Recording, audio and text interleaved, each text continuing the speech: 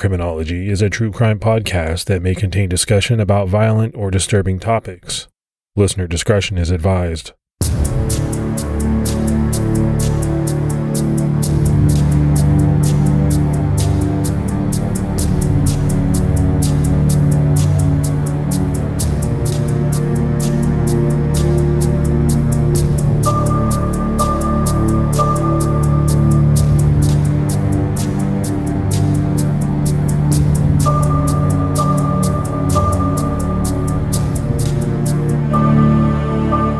Hello, everyone, and welcome to episode 126 of the Criminology Podcast. I'm Mike Ferguson.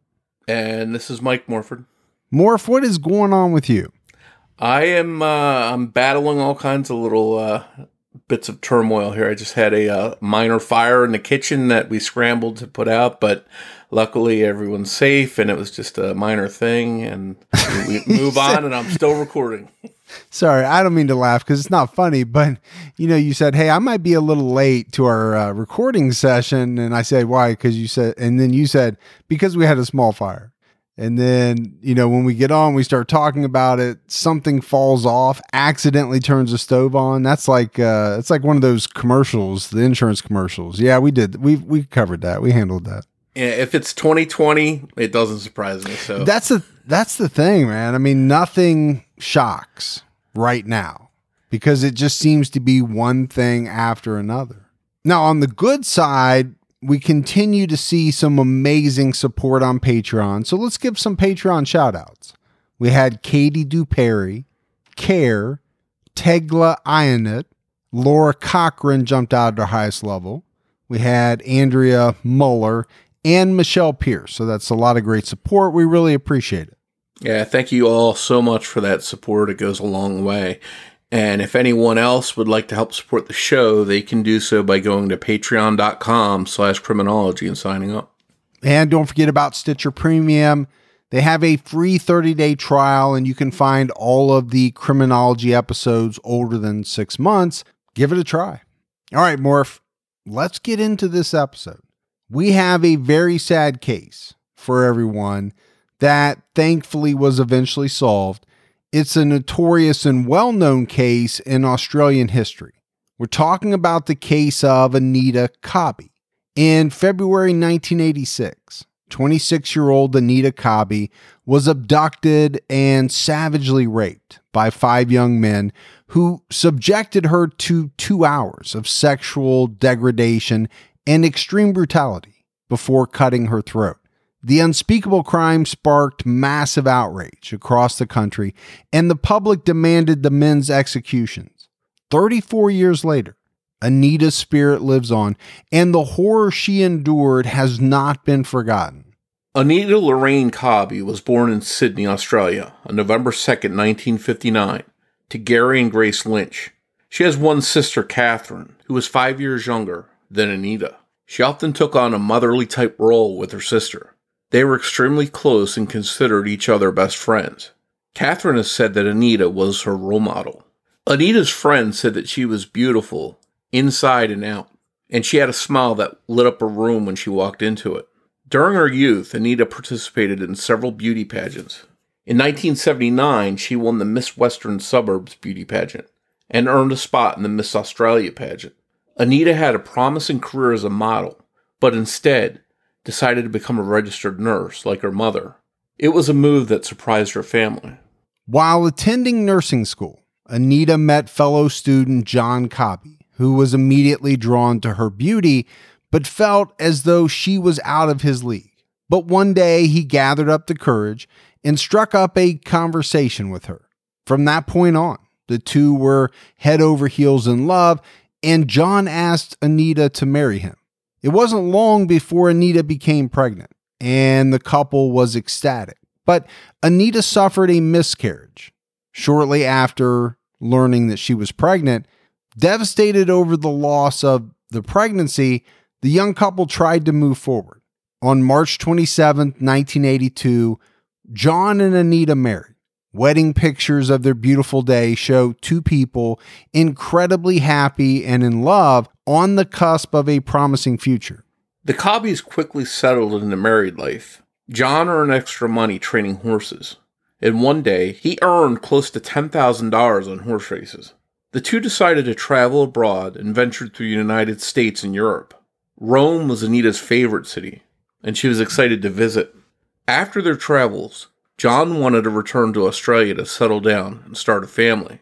But Anita wasn't so eager to return to her normal life. After talking, John and Anita decided to separate, and Anita moved back in with her parents in the western Sydney suburb town of Blacktown. It made sense to them. On Sunday, February 2nd, 1986, Anita left home at 5 a.m. to catch a train to Sydney to work her 7 a.m. to 3 p.m. shift at Sydney Hospital.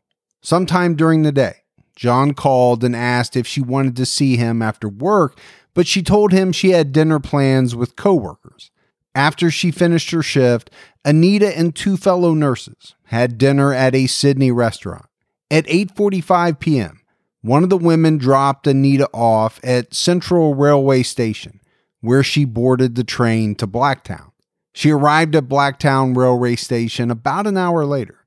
Now, normally, Anita would call her father, Gary, to come pick her up, but the payphones at the station were out of order, and there were no taxis available, so Anita decided to walk home. The walk should have taken her around 30 minutes, but sadly, she would never make it home. At about 10 p.m., Anita was walking toward home on Newton Road when a gang of 5 men driving a stolen white HT Holden Kingswood pulled up beside her. 2 men got out and grabbed Anita, pulling her, kicking and screaming into the car. A 16-year-old boy who lived across the street heard her screams and ran out of his house. He could tell the screams were coming from the vehicle and that a struggle was taking place inside. He ran over to help, but the car took off, so the boy yelled for his mom to call the police. But this young boy wasn't the only one that had heard the commotion outside. The boy's next-door neighbor also heard the screams and came out of his house. Together, the boy and his neighbor got into the neighbor's car and chased after the vehicle that had raced off. When the pair lost sight of the car, they continued driving around searching for it. They spotted an empty Holden that was very similar to the car they had seen. It was parked near a paddock on Reen Road, which is now Peter Brock Drive in Prospect. A paddock is a fenced-in area in which horses are kept to allow them to move around. But for some reason, when this pair saw the Holden, they didn't think it was the same car they had chased. They also didn't see any people near the car. It turns out that the car actually was the one they had been chasing. What the two didn't realize at the time was that the abductors were hiding with Anita in some tall grass nearby. They waited until their pursuers gave up and drove off before coming out of hiding with Anita. By this time, Anita was half naked, because as soon as the men had pulled her into the vehicle, they forced her to remove her clothes. She tried refusing, saying she was married and also menstruating. After Anita didn't comply, her attackers repeatedly punched her in the face, breaking her nose and both cheekbones. They forcibly removed her clothes, and then some of the men raped her and forced her to perform oral sex. The men dragged Anita out of the car and through a barbed wire fence. Once the men arrived at the paddock, they dragged Anita out of the car and through a barbed wire fence. Then all 5 men raped and tortured Anita for 2 hours. Once the violence had concluded, one of her attackers became concerned that Anita could identify them because she had seen their faces and knew their first names. He then walked up to the badly injured Anita and slit her throat, nearly decapitating her. After the brutal attack was over, the group of men drove to a petrol station and paid for gas using Anita's money. When Anita Cobby didn't arrive home on the night of February 2nd, 1986, her parents thought she had stayed the night with one of her friends. At 1 p.m. on Monday, February 3rd, Sydney Hospital called the Lynch home, wondering why Anita had not shown up for her shift. That's when Anita's parents became worried. Grace then reported her daughter missing to the Blacktown police. John Cobby was having dinner with his father and a friend at a restaurant when he got word his wife was missing. Anita's loved one said it was entirely out of character for her not to be in touch with someone. They instantly knew something terrible had happened to her, but even their worst nightmares could not have prepared them for the real horror she had suffered the night she disappeared. On Tuesday, February 4th, 2 days after Anita Cobby was last seen, a farmer named John Reen noticed his cattle standing around an object in his paddock near Reen Road, a dead-end street just north of Prospect Reservoir. Reen told the press in 1986, "The cattle kept gathering around the point, and I knew something had to be wrong. When Reen went to investigate, he found the body of a young woman. He initially thought it was a doll. Reen raced back to his house and called the police. Reen reported to police that he heard screams on the night of February 2nd, but thought it was some teenagers partying and goofing off along Reen Road." John described that area to the media, saying it's a lover's lane, and it's also used by people with drugs. Before this, a couple of girls had been raped. On some nights, I have counted up to 16 cars there. When police arrived at the scene, they found the bloody, beaten, and battered body of a young woman lying face down in the paddock. Her left arm was beneath her body and her right arm under her head. Her eyes were still open. She had no clothes on, and there was no identification at the scene. Investigators knew by the brutality at the scene that the victim's killer or killers were very dangerous and extremely sadistic. The young woman had numerous lacerations on her body and had suffered a terrible wound to the throat. Police theorized that an axe or a shovel was used in the attack. As they surveyed the crime scene, detectives noticed the woman wore a unique ring on her finger, and they thought this might be the only way to identify her. Knowing that 26-year-old Anita Cobby had been reported missing, Detective Ian Kennedy slipped the ring off the victim's finger, put it in a plastic bag, and took it to the Lynch home to see if the family recognized the ring. They did. It was Anita's distinctive Russian-style wedding ring. Anita's parents and her husband were left to deal with the shocking news that Anita was dead. Meanwhile, the work for investigators was just getting started. A day-long search by almost 100 police officers failed to provide any clues to her murder. They spent the day combing fields around Reen Road where Anita's body was found. They had hoped to find the murder weapon, but they didn't find it. Anita's clothes, which included pink and white striped pants, a white top with 3 buttons, a wide black leather belt, brown moccasin shoes, and a large black corduroy bag that contained her nurse's uniform and purse were still missing. Investigators had to consider all options, and as difficult as it was, they had to consider Anita's estranged husband, John Cobby, in her murder. They questioned him just like they would any suspect, and went at him hard. While being interrogated, John confessed under duress to hurting his wife, but later said that at that moment he confessed he wanted to die from the grief and felt pressure from the police that he had killed his beloved wife. But after the autopsy, investigators realized that more than one person had to be involved in the vicious attack on the beauty queen, and ruled John Cobby out as a suspect. On February 6th, 2 days after Anita's body was found, the New South Wales government offered a $50,000 reward for information leading to Anita Cobby's killer. And later on, it would be doubled to $100,000. The same day the reward was offered, morning radio host John Laws obtained a leaked copy of Anita's autopsy report and read it live on air, which shocked many listeners. In a 2016 documentary produced by 7 News called Channel 7 Investigates Anita Cobby, You Thought You Knew It All, Laws said he read the report because the general public ought to know, and that it incited anger in the public that murders like this were happening and we weren't being given the full details. In addition to shocking listeners, the reading of Anita's autopsy on air did not sit well with the police. The report stated that not only was Anita brutally punched and savagely raped, but one of Anita's attackers had repeatedly kicked her in the face after she had already been hit numerous times. In the process of defending herself, Anita broke 2 fingers on her right hand, and 3 other fingers were nearly severed from the axe or weapon used for cutting her throat. Her hands were full of lacerations, and she had severe cuts on her body from being dragged through the barbed wire fence at the paddock. It was one of the most brutal and horrific murders in Australian history.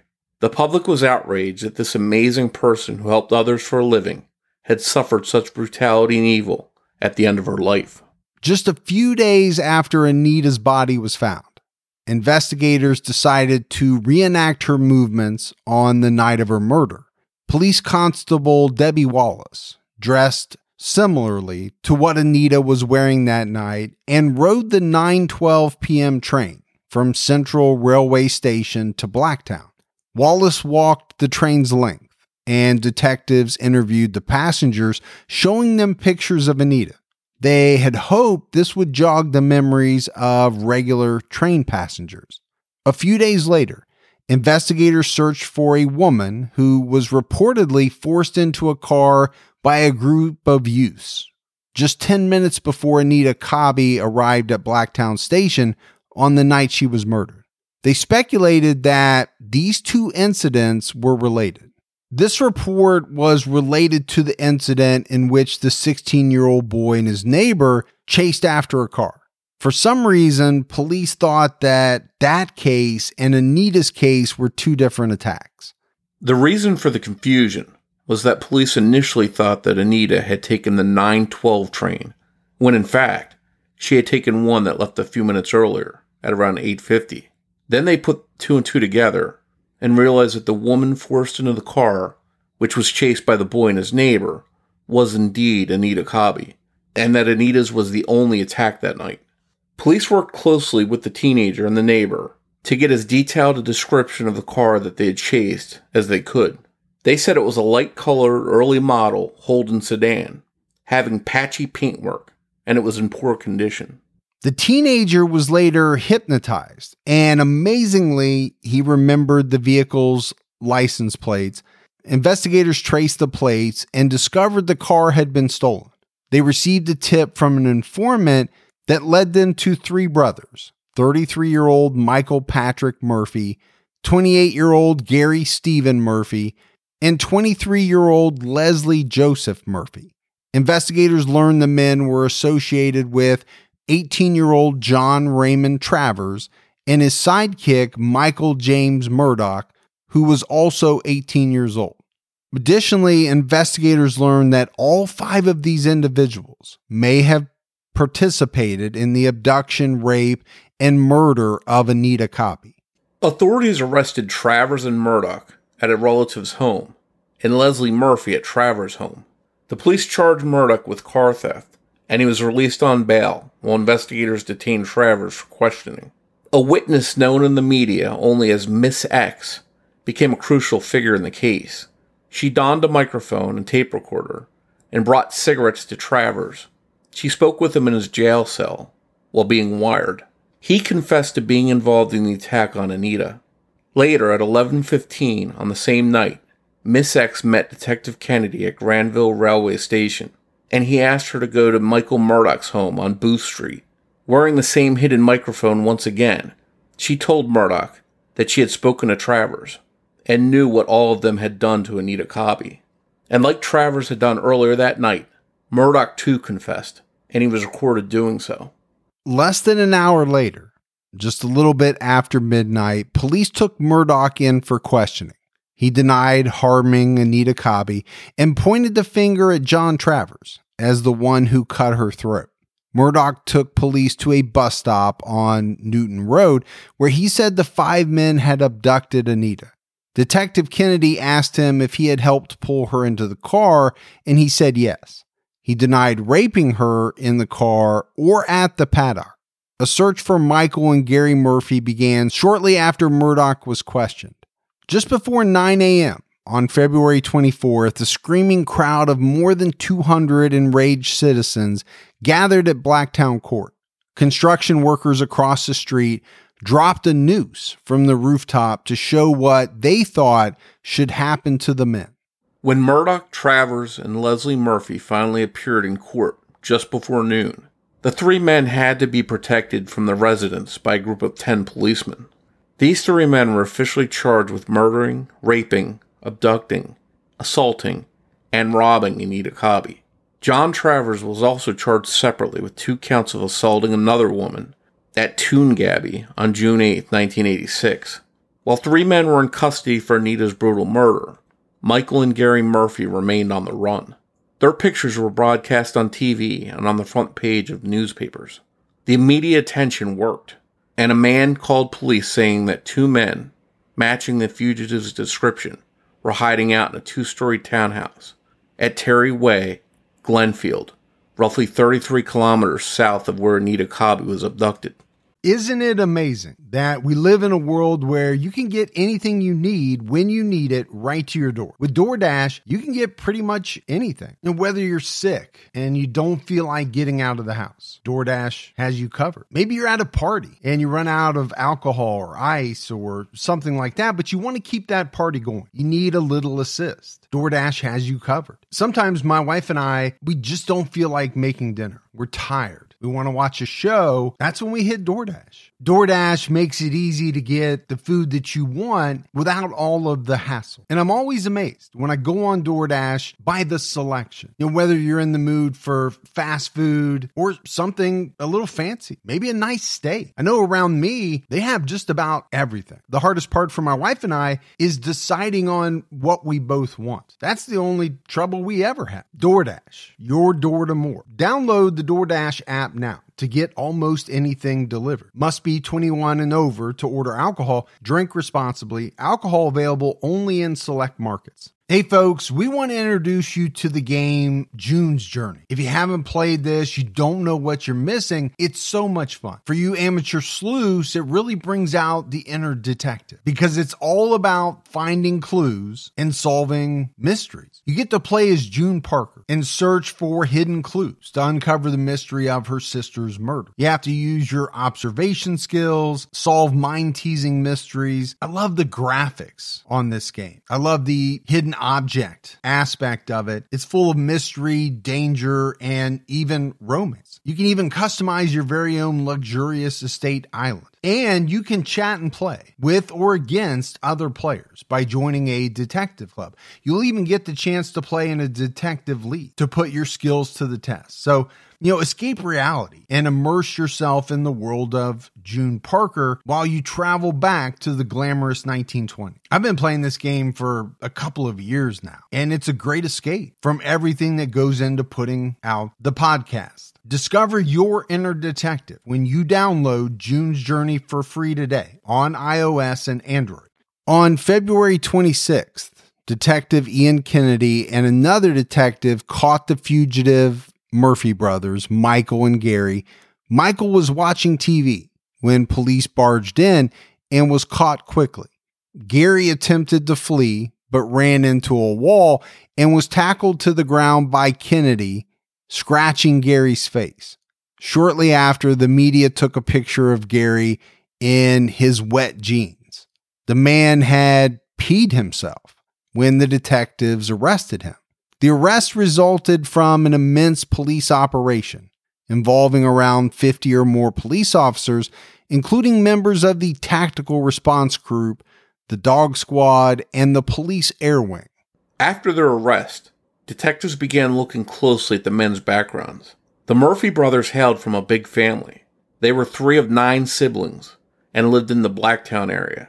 The Murphy family was known to the local police. Michael and Gary were unemployed, while Leslie worked as a maintenance worker. All 3 brothers had terrible tempers and were very short in stature. Leslie was the shortest, standing around 5 feet tall, and he had the worst temper of all of them. Gary Murphy was hard of hearing and a convicted car thief. Gary and Michael had met John Travers while drinking and smoking marijuana at hotels around Doonside. Travers was in and out of the children's court while growing up and sent to a juvenile detention facility. He was also expelled from high school. Travers had once boasted of having sex with a goat before slitting its throat. He sported a teardrop tattoo under his left eye, Michael Murdaugh was an unemployed teenager who idolized Travers. So we have quite a crew here, Morv. You've got a guy who idolizes another guy who boasts of having sex with a goat. Okay, I don't get that at all, why anyone would do that, let alone go around boasting about doing something so disgusting. And then you, as the person who idolizes them, what does that say about you? Yeah, I think it shows the level of depravity that this group of men had between them and how dangerous that might make them. Yeah, I agree with you. I mean, to me, it says there's no line that I'm unwilling to cross. If I'm willing to do this, I'm pretty much willing to do anything. I have no boundaries whatsoever. I think in all the cases we've talked about, when we talk about people that are this over the top, those are some of the most dangerous people that there are out there. Yeah, again, I just think it's because they either don't care about anything, they have no boundaries, there's nothing that inhibits them in any way. To me, those are either really fun-loving people or they're extremely dangerous. It can go a couple of different ways. In this situation, I think it makes these guys extremely dangerous. And it's like psychology 101. People that hurt animals or capable of hurting animals sometimes go on to be capable of hurting people too. Yeah, we see that a lot in killers, especially serial killers, right? They often have in their background, when they were younger, a history of torturing animals. It's a bad sign. Anyone that is capable of torturing an animal, that's a very bad sign. When investigators questioned Michael Murphy, he allegedly told them, "It's okay. I'll tell you everything. It's better to tell you the right story than have them believe what's been on TV." According to Murphy's statement, the 5 men had been drinking at a Duneside hotel when they decided to go to Windsor. He said, "We was driving around and saw the bird walking along the street and decided to grab her." The men had then driven to a gas station before driving to the paddock on Reen Road. Murphy continued to detail what had happened to Anita. When we got out of the car, we put her through the barbed wire fence and started fucking her. And more if that's brutal language. It's not language that you and I normally use, but this is a quote. So to me, I feel like you have to say it in its entirety or you don't get the full measure. Murphy went on to say that Travers grabbed Anita's hair and threatened her. She seemed to do what he said after that. Travers told the other men that he would kill her because she heard their names and could identify them. Michael Murphy claimed he didn't want her to be killed. I said, "No, leave her," but there was no way he was going to leave her. The 4 of us walked away and he come up to the car covered in blood and said he cut her throat. When detectives asked why he didn't help Anita, Murphy replied, "He's a fucking lunatic. I just wanted to piss off." Michael Murphy then rode with detectives to Reen Road to show them where they killed Anita Cobby. On February 27th, one day after the arrest of Michael and Gary Murphy, the 2 men arrived at Blacktown Court. As with the other 3 men, a crowd of angry citizens was waiting for them. The construction workers across the street once again lowered a noose from a nearby rooftop. People held signs that read, "Kill the animals now, or they will do it again," and jail them for the rest of their natural lives. Others were shouting abuse at the Murphy brothers, such as "Kill the bastards," or "Die, you mongrels." A police sharpshooter was on a nearby roof, out of fear that a sniper might kill the men. Armed Tactical Response Group officers surrounded the building and neighboring offices. Another 24 police officers closed off Kildare Road to control a mob of over 300 people. During court proceedings, Michael and Gary Murphy were charged with the murder, abduction, sexual assault, and robbery of Anita Cobby. The robbery charges came after the 5 men used Anita's money at the petrol station after abducting her. All 5 men planned to plead not guilty at the trial, but at the last minute, John Travers pleaded guilty to avoid a trial. The trial for the other 4 men started on March 24th, 1987. The first 9 witnesses gave evidence. 2 of them were the nurses Anita had dined with on the night she was killed, Annette Bradshaw and Elaine Bray. They told the court what Anita Cobby was wearing that night. Annette said she was the one who had driven Anita to Central Railway Station after dinner. Other witnesses consisted of the Newton Road residents who heard Anita's screams and saw her abduction before trying to help her, and John Reen, the one who found her body. Dr. Maloof, the medical examiner who performed Anita Cobby's autopsy, testified that Anita had been sexually assaulted anally, vaginally, and orally. He found multiple bruising on her head and body, inflicted before death. She had abrasions to her breast, left shoulder, back, and both legs and thighs. She also had smaller contusions to her upper arms. There were defensive wounds to her hands, indicating that she had put them up to stop her throat from being cut. She had 6 lacerations on her neck. 3 of these resulted in her right ear being severed in 3 places. Most of the structures and muscles in her right neck had been severed, as well as the trachea. Dr. Maloof said it took Anita about 2 minutes to die. Gary Lynch told the court how he had to identify his daughter's body at Liverpool Mortuary 2 days after her murder. And more, if you talk about something that must have been just unbelievably tough, your daughter's already missing and a body's been found. The police, the authorities have asked you to come down to the mortuary to identify her. I can't imagine that feeling. And then ultimately getting there and having to confirm that, yes, that is your daughter. Yeah, that's something that no parent wants to ever imagine. And I obviously haven't been in that situation, but I would have to think that that's an image that stayed imprinted in his mind, unfortunately, for who knows how long. Forever. I would say forever. That's something that is never going to leave you. I don't see how it could. Throughout the trial, some of the evidence included Gary Murphy's statement that he heard his brother Michael saying, "Do your own thing," to John Travers right before Anita was murdered.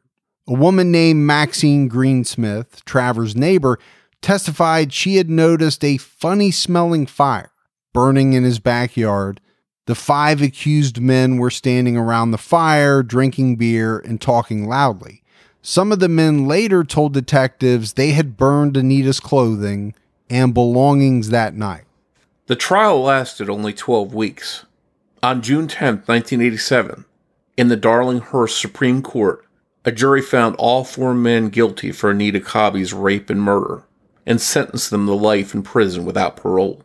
Travers, who had chosen not to go to trial, was given the same sentence.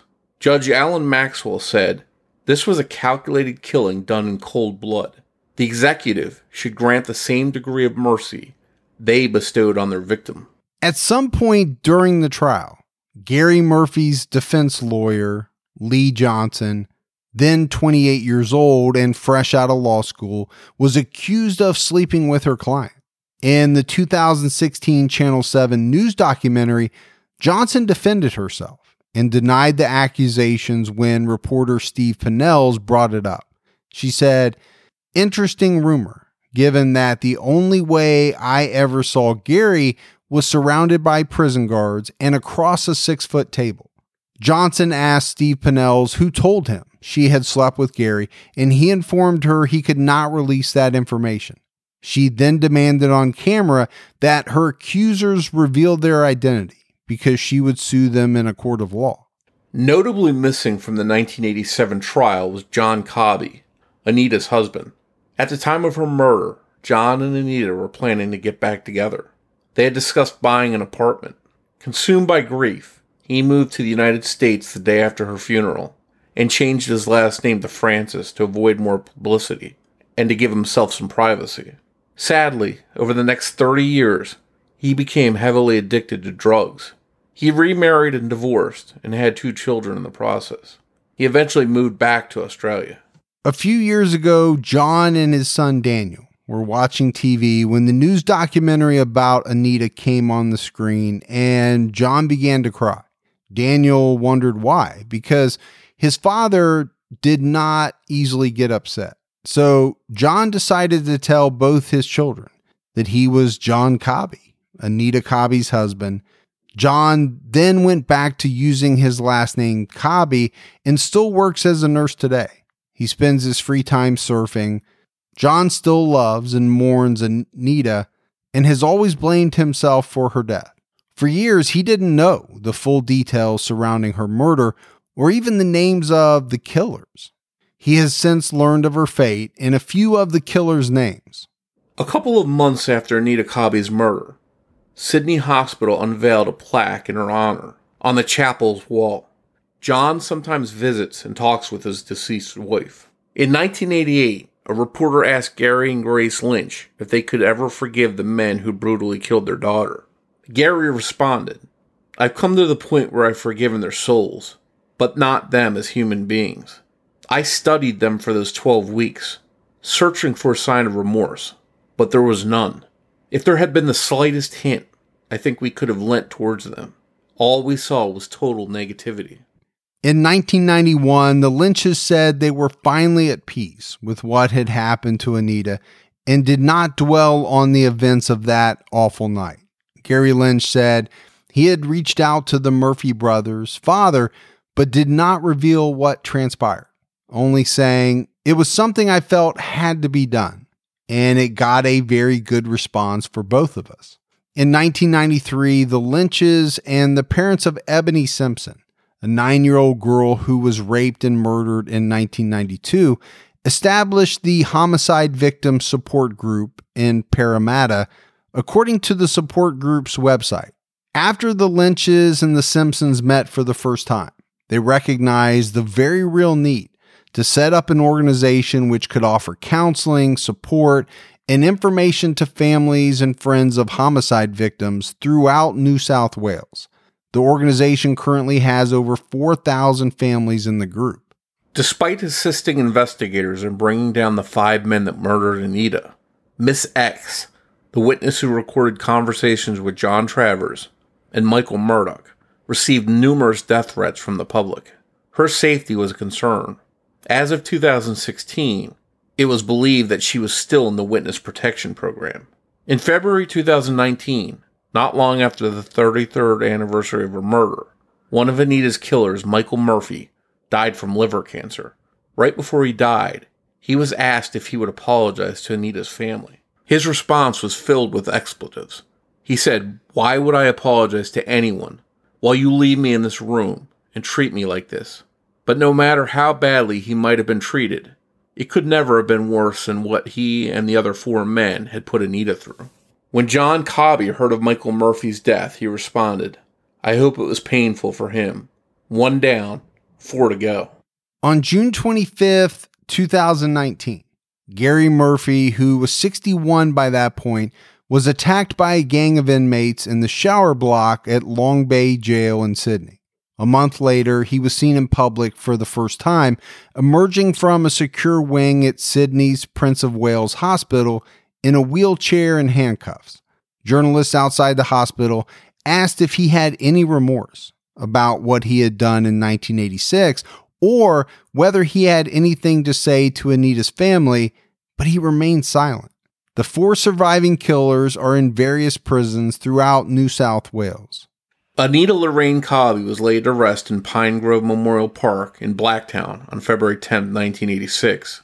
The Lynch family created the Anita Cobby Nursing Scholarship after her death to help nurses to further their professional training.